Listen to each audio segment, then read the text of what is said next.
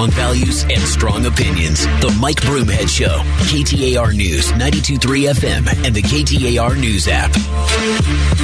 All right, the big headline when it comes to gas prices is an AZ Central story from this morning, or yesterday, I should say. Pump prices across the country are receiving much-needed relief, with a drop by a nickel nationally, but not so much in Arizona. The average price in the state remained at $4.70 per gallon. Thursday at just above $5 per gallon in the Mesa Phoenix area. National average is $3.63 a gallon.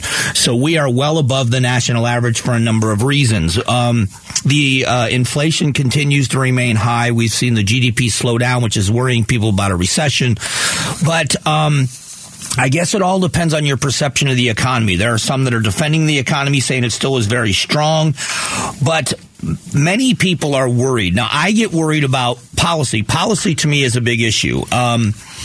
I want you to hear, I'm going to read something to you. It says, we're hiring special agents right now. The criminal investigation is the law enforcement branch of the IRS.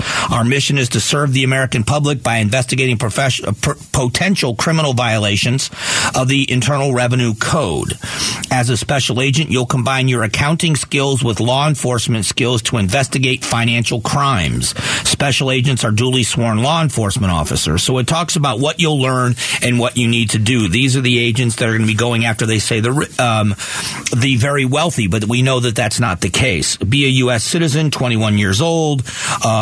You have to qualify based on education, specialized experience, or combination of the two. You have to have a valid driver's license, background, criminal history check.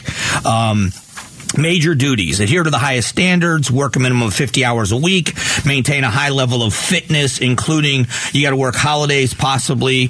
The reason why I mention this with the economy issues is it seems odd to me at a time where we are intentionally slowing down the economy, which means the job creators, the business owners, are going to have a much harder time getting cash, borrowing money. We know that a couple of things have happened in kind of the perfect storm. One is the interest rate increase is going to make it more difficult, but also bank closures.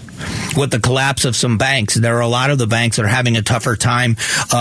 Restrictions are going to come in. We know that they're going to tighten some of the requirements, which means the small businesses that need to be able to borrow on a revolving basis are going to have a harder time doing that. Harder time growing, harder time maintaining.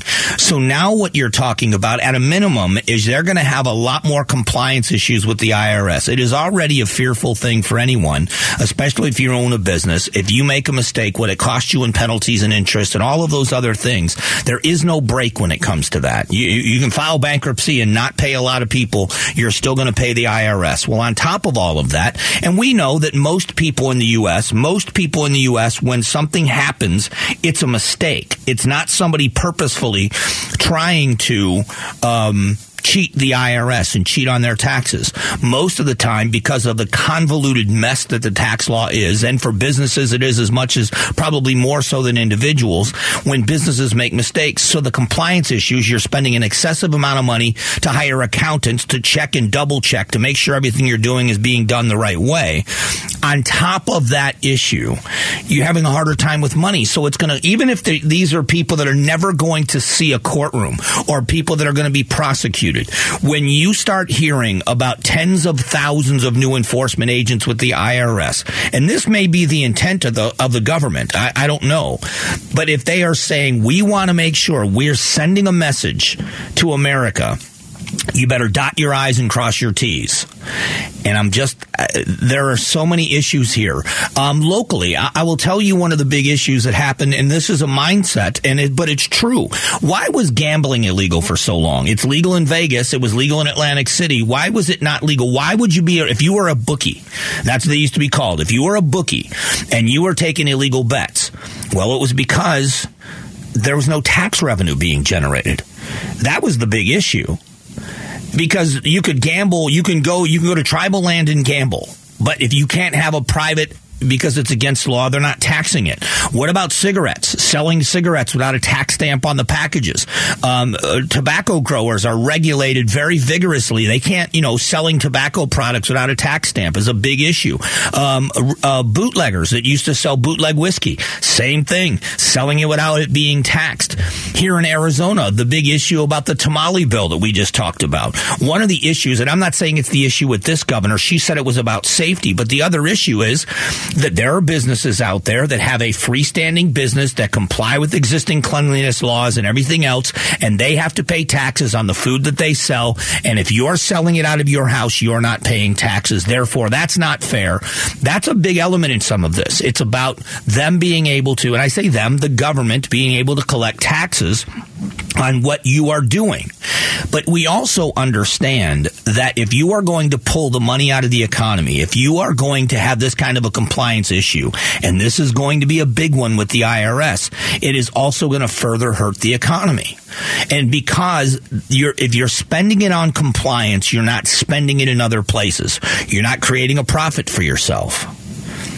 To me, it is mind-boggling that a lot of these things are happening at the same time.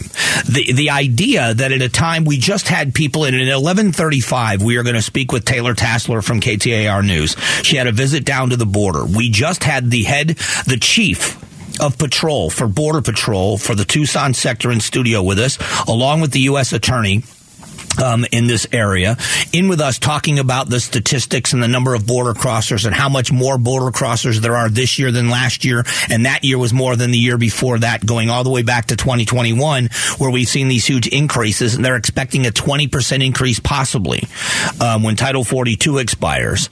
And what we are doing as a federal government is taxing the wealthy so that we can hire tens of thousands of new IRS agents. Not border agents, not enforcement, not locking down the border, not border control, but IRS to come after the taxpayers in this country. The lopsided tax system we have, which is the wealthy pay the vast majority of the taxes in this country. Instead of a fair system where every American has skin in the game, every American is paying real money into the government every month so that they are looking at the federal government and they are a critical eye on how that money is being spent. There's a large segment of American society that gets everything back they pay the federal government in income taxes, and some get even more than they put in. It's the redistribution of wealth. We can talk about the fairness of that, but I'm talking about the investment. That's part of the skin in the game mentality for anything. If someone hands you something, when kids are given a car at 16 years old, they drive it like they stole it. If a kid has to work their butt off to pay for it, they tend to hang on to it and treat it a little bit better. I mean, I don't understand the mentality in this country where we are going to keep hammering the people that are the job creators. I don't understand it. I have friends that are small business owners that are just good people, and they just work hard. They've always worked hard. And when they become moderately successful or even really successful, somehow they become the enemy. You see a contractor that's driving a brand new four-wheel drive truck with the extended cab, or they own a boat, or they own a cabin up in Flagstaff, and you look at them like, oh, look at this guy. Where were you when they were driving a 10 or a 15-year-old vehicle, bagging their lunch and working 14, 15, 16 hours a day, 6 days a week to start their business? The demonization is just outrageous to me. Coming up in a moment, we're going to get you caught up on the biggest news stories for the last time this week. It's a segment we call Did You Hear This? We'll get to it coming up in just a moment. Strong values and strong opinions. The Mike Broomhead Show. KTAR News, 92.3 FM, and the KTAR News app. The Friday edition, the final one of the week. Did you hear this? Did you hear this? Broomhead's reaction to the hottest news stories. White House Press Secretary Karine Jean-Pierre commented on McCarthy's debt ceiling bill yesterday. House Republicans are holding the economy hostage, threatening Americans' jobs and retirement savings unless we and the Senate agree on an extreme MAGA wish list. Is the Biden administration in a position to be this adamant about non-negotiation? I just love the platitudes. It makes me laugh. They are holding the country hostage. We are going to ruin American jobs. It's an extreme MAGA idea. What they want is spending cuts. I just want everybody in America to look at that. What they want are some spending cuts. The United States Treasury collects more money every month, every quarter. It sets a record, including right now. It sets records for revenue, and yet we still are almost $32 trillion in debt. And it is an extreme MAGA idea for someone to say the federal government needs to reduce spending. If you agree that that's true, then I think you should vote accordingly in 2024. If you think that these are more platitudes, and no matter what party you're in, we are spending too much money, then at least have a consideration for some of the cuts they are proposing. Chief Patrol Agent John Maudlin from the Tucson sector of the U.S. Border Patrol joined the show this morning to talk about Arizona's border issues. He shared a staggering statistic about the amount of rescues that his agents make. Last 7 days, we made 500 rescues in the Tucson sector. So 9,000 apprehensions, 500 rescues. So incredibly busy out there, both on the enforcement side and the humanitarian side. Are border sectors equipped to help what is anticipated to be a massive influx of asylum seekers in May? I thought I knew a great deal about this. Oh my gosh, 500 in 1 week. Now, for all of you Phoenicians and people that are new to Arizona, we have changed the rules in the city of Phoenix, whether you like it or not. On extremely hot days, they are closing the hiking trails within the city of Phoenix. And they are doing this to protect you from yourself, yes, but also so that our first responders working in the fire stations around Phoenix don't have to climb those mountains after you to get you off the mountain, whether it's an air rescue or a ground rescue. This is also to protect first responders. Now imagine 500 times in 1 week where they're having these rescues. They're anticipating an uptick in the number of people crossing in these months where it is going to become even warmer. So can you imagine that many rescues in 1 week? And that is something that just blew my mind. You're listening to Did You Hear This? We do it every day at this time to catch you up on the major headlines. The Biden administration plans to open migration centers in Guatemala and Colombia for asylum seekers, according to an article from Arizona PBS. Homeland Security Secretary Alejandro Mayorkas said that the migration centers are about making the legal pathways much more accessible. The whole model is to reach the people where they are, to cut the smugglers out, and to have them avoid the perilous journey that too many do not make. The end of Title 42 is on the horizon for no one more than the border communities in the southern Arizona. What could migration centers like this mean for asylum seekers and for people living close to the border? I don't think that we're addressing the key issue by doing this. That is part of the immigration issue. We are not addressing the border security issue that America is facing. It doesn't address the fentanyl issue. It doesn't address the border crossers that are coming, as we just heard from Border Patrol this morning, that they patrol the areas where people are not trying to be captured, the places where people are crossing, where they're expecting another 20% increase in the areas where people are not crossing and trying to declare themselves for asylum. That may fix that problem with people crossing in the cartels, but the problem we're addressing here in the Tucson sector, and we just had them in today talking about, are the ones that are trying to get away. This doesn't address that issue. That's where the terrorists might be. That's where the people muling drugs might be. If they're trying to avoid detection, you know they're coming here for bad reasons, because the ones that want to come here for the good reasons are declaring themselves for asylum. So this doesn't make sense. It doesn't address the real problems. And if this is the best plan that they're going to come up with, we are going to have major issues, and it's not going to help the problem at all. After 2 trades during the first round of the NFL draft, the Arizona Cardinals selected offensive lineman Paris Johnson Jr. He says he's ready for whatever the Cardinals want him to do. I just want to be a part of this 5. So it's a guard, tackle, and I have a future 6'7" center.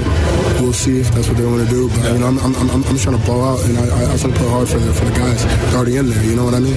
How will his work ethic propel him forward? I just think if he plays anything, if his effort level is maintained in the professional world as it was in the college world, as much as it pains me to say great things about an Ohio State player, let me say this guy is one of the best people I've seen in a long time.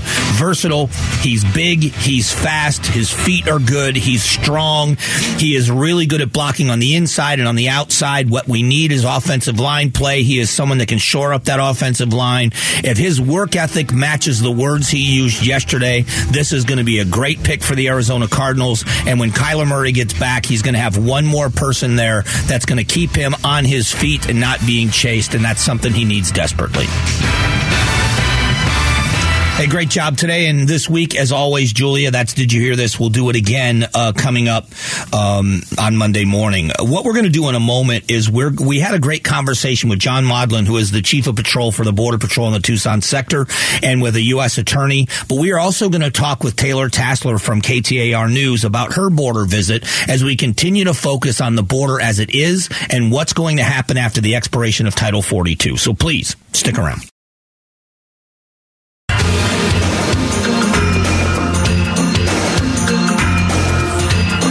Values and strong opinions. The Mike Broomhead Show. KTAR News, 92.3 FM, and the KTAR News app. And thanks for being here as the border continues to be a major focus here in Arizona and all over the country, I think, now as we are starting to see big issues and the concern about Title 42 expiring. We've been covering it a lot today. We had a guest in. John Maudlin was a guest. He is the Chief of Patrol for the Tucson sector of Border Patrol. Gary Restano was in with us. He is with the U.S. Attorney's Office. And joining us now is with the KTAR News team, Taylor Tassler. You visited the border yesterday, correct? I did, yes. I was in Yuma. What did you learn in this trip? Because I know you've been down there before. What did you learn this time, and what were you expecting to see? So I had actually never physically seen the border wall. So it was a lot of what I've expected. I've talked to a lot of people who are really on the ground on a daily basis. And so to kind of paint a picture of what it looked like, there's debris. You see notes kind of scattered around with information. You see ripped up and bent what look like prepaid Visa debit cards, jewelry, water bottles. But you can see really on the border that CBP has found a way to make it flow. There's a tent that provides them with shade. They have cases of water out because it's hot. The desert, sooner rather than later, is going to be 120 degrees. They have cases of water along the border, bananas, so that when they come onto the U.S. side, they can take a minute and, have some water. They have bathrooms along there. So it was interesting to see for the first time, but it was definitely the way everyone has described it. I was expecting to see that. One of the things we learned today from Border Patrol is that in the past 7 days, they've had 9,000 apprehensions and 500 rescues. Mm-hmm. That seems like an extremely high number. Is that what you were learning on this trip? Statistics like that? Yeah, so I actually went to a CBP press conference about the dangers, kind of warning, don't cross over the summer months. It's more dangerous than you would think, and really going into detail of how dangerous it is. They were saying really the only source of water on the way from Mexico to the U.S. Is like a water bank, and the migrants will sometimes get in it and they can't get out. The water can start moving really fast. It's really cold, and they said it's nearly impossible for them to get out of the water because the banks are super slippery. They can't get out. And then you add on to the desert and how it's 120 degrees. There are cliffs, so not only are you dehydrated, but a lot of them are sprained ankles, broken bones because they're falling down cliffs. And one of the biggest things that Border Patrol was saying was the smugglers will say, oh, it's going to be like a vacation to get to the U.S. That's how they sell it. It's a vacation. Sure. And so they come ill prepared. They bring a jug of water and no food, and the smugglers say it'll take a day. Realistically, it's going to take them 5 days. So within 1 day, they've used all their water. And so CBP's really, they've set out kind of like alert system. So there's buttons. that migrants can push. It's a big red button, and it says, once you hit this, CBP will be here in an hour. And so at this press conference, they had the Black Hawks and all the helicopters showing how they do these rescue missions. And, for the fiscal year, there's already been 15 body recoveries, and that's just for this year. Isn't it fascinating? And I use this as kind of a compare and contrast. The city of Phoenix, where we are now, on hot days shuts down the hiking trails, not only to protect hikers, but protect first responders. And they've already had 500 in 1 week of these rescues, and it's going to get worse because of the heat. Yeah, and that was one of the things I spoke to CBP about at the press conference. We're talking about the dangers that the migrants are facing, but also the staff and the officers are going in, and it can take 7 to 8 hours to get to the migrants, sometimes depending on if they're on a cliff, if it's hard to find them, and it's hot, it's dangerous, and so the dangers that they're facing as well.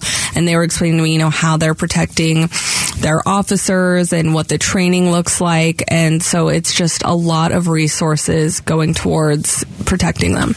In the press conference, and I really didn't get into it too deeply with the people that were in the studio with me about the expectations of Title 42 expiring. Are Border Patrol, and are they saying that they believe they're prepared for what's going to happen after the expiration, and what plans are they making or are being made for them for when this happens?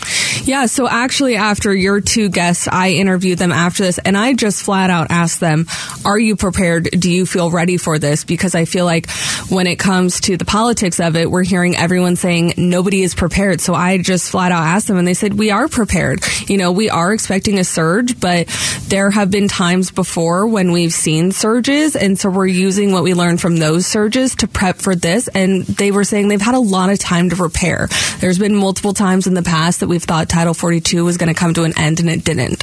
So they've had all that preparation then leading up to this point. They feel prepared. They are expecting a surge, but they're bringing in resources from around the country to assist them, boots on the ground. So they said they're ready for it. Well, the other part of this, as he said to us, is the multitude of what they are experiencing in the Tucson sector are the people that are trying to avoid detection. So what you're describing are people that are crossing the border that are turning themselves in, and then they are getting in that long line of people that are going to get hearings. But what about the people that are crossing that are trying not to get detected? It's dangerous anytime, but especially now with the heat coming on, it's going to get even worse. Yeah, and one of the things that they really stressed to me at the press conference was the people who are trying to evade law enforcement, they're wearing camo, they're going through great lengths in what they're wearing to make sure they're not noticeable, but underneath those camo outfits they're wearing are 5 layers of clothing. So it's 120 degrees, and you have 5 layers of clothing trying to go undetected. So that just makes it even more dangerous for you. And I would say just one thing about the Yuma sector and kind of the differences is the people in the Yuma sector, they very much seem to know what they were doing. When I spoke to a woman who crossed the border, and I was kind of asking her, what are you doing? And she goes, I'm going to wait here for CBP to come, and then, I'll talk to them. And that seemed to be what the process was they kind of hang out there and wait for CBP to come. So what about the town of Yuma and the people in Yuma County? How are they prepared for what? Because they get strained with their hospitals, and they get strained with first responders and food banks. How are they preparing? I actually, yesterday when I was in Yuma, went to the Yuma Regional Medical Center, which we've talked about before, about the care that they're spending on migrants. And they told me, they are preparing for the end of Title 42. No matter what, they are always going to provide care. They will never close their doors. And even if there is a surge, they're going to make it work. They told me to prepare. They're hiring more staff, hiring more nurses, which is also tough for them because with the COVID-19 pandemic and so many people leaving the healthcare workforce, travel nurses are more expensive. So they're really paying for them at the premium price. But they said they're going to do that because they want to provide care. And they were explaining to me too, during the summer months, their type of care they provide shifts a little bit because they are dealing with dehydration, broken bones, on top of one of the biggest groups of people that they see, which is pregnant migrants who have had no prenatal care. So they are ready and they're prepped. I appreciate the information. I know it had to be an eye-opening trip for you, but thanks for bringing it into the show. Of course, yeah. I'm always happy to talk about it and share my experiences. I know not everyone can see it with their own eyes, so I'm happy to tell you what it looks like. All right, that's Taylor Tassler. Does a great job with KTAR News. There's going to be more of it on the website. Coming up in a moment, we're going to talk about a confrontation in education. That's before we close it out for the week, so stick around for it.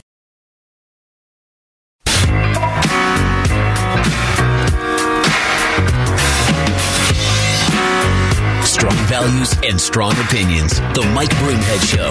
KTAR News, 92.3 FM, and the KTAR News app. You know, this is one of those topics that for me is a fairly big one, and it had to do with the shutdowns.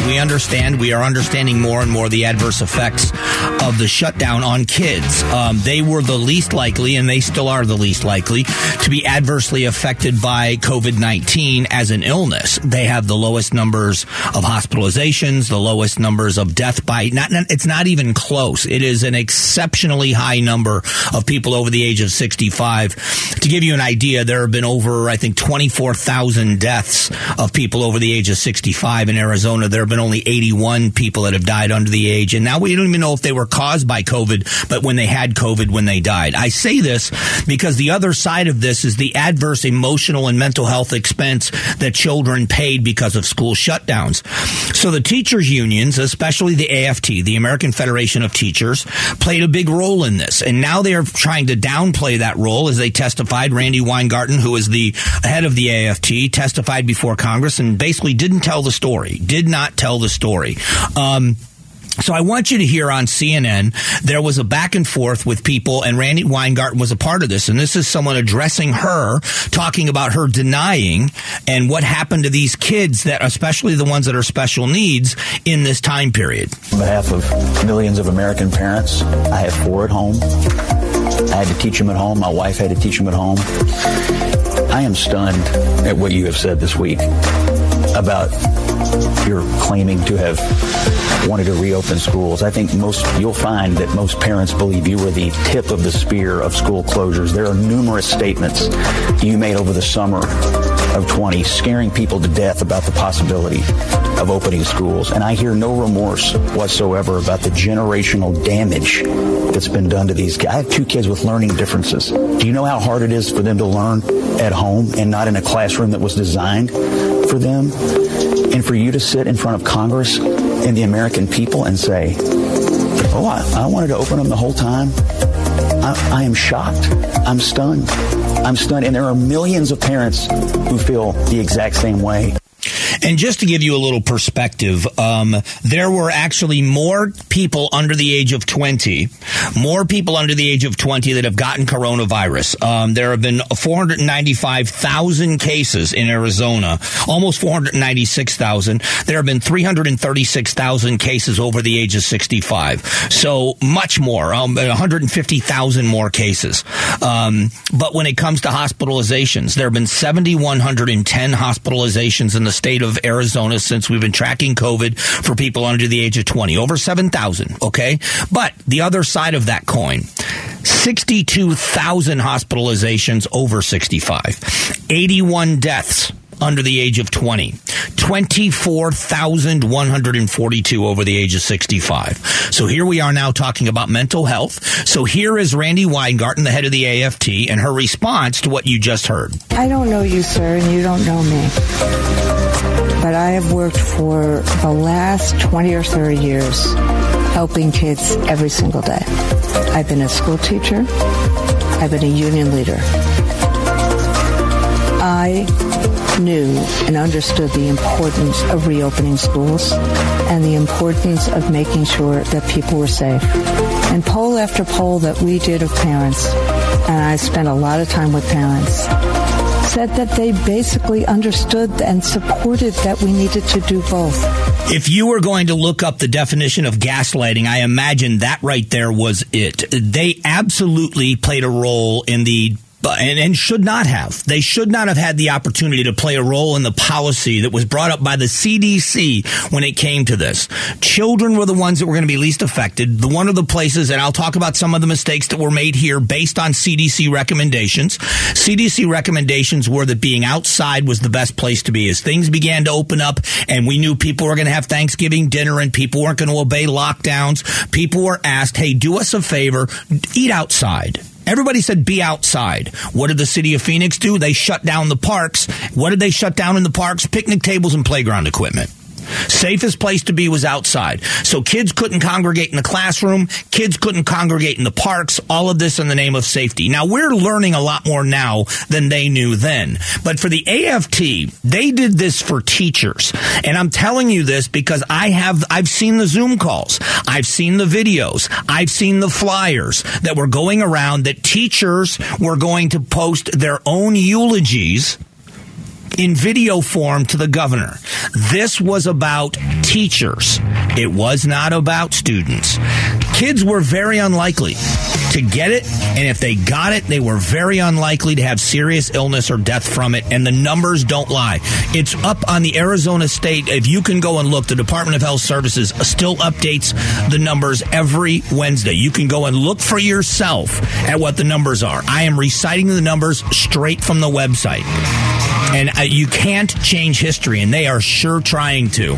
And they were a big part of the shutdowns and keeping schools closed, and now they're screaming about the money they need in order to rectify the problem they caused. And I think that's the issue here. We'll be back on Monday. Thanks for being here. If you're a social media user, I am at Broomhead KTAR on Twitter, at Broomhead Show. Update you on the show, events, and Mike Broomhead, all one word, on Instagram. If you'd like to follow me, I hope you got a great weekend planned. Stay cool. We'll be back Monday. God bless.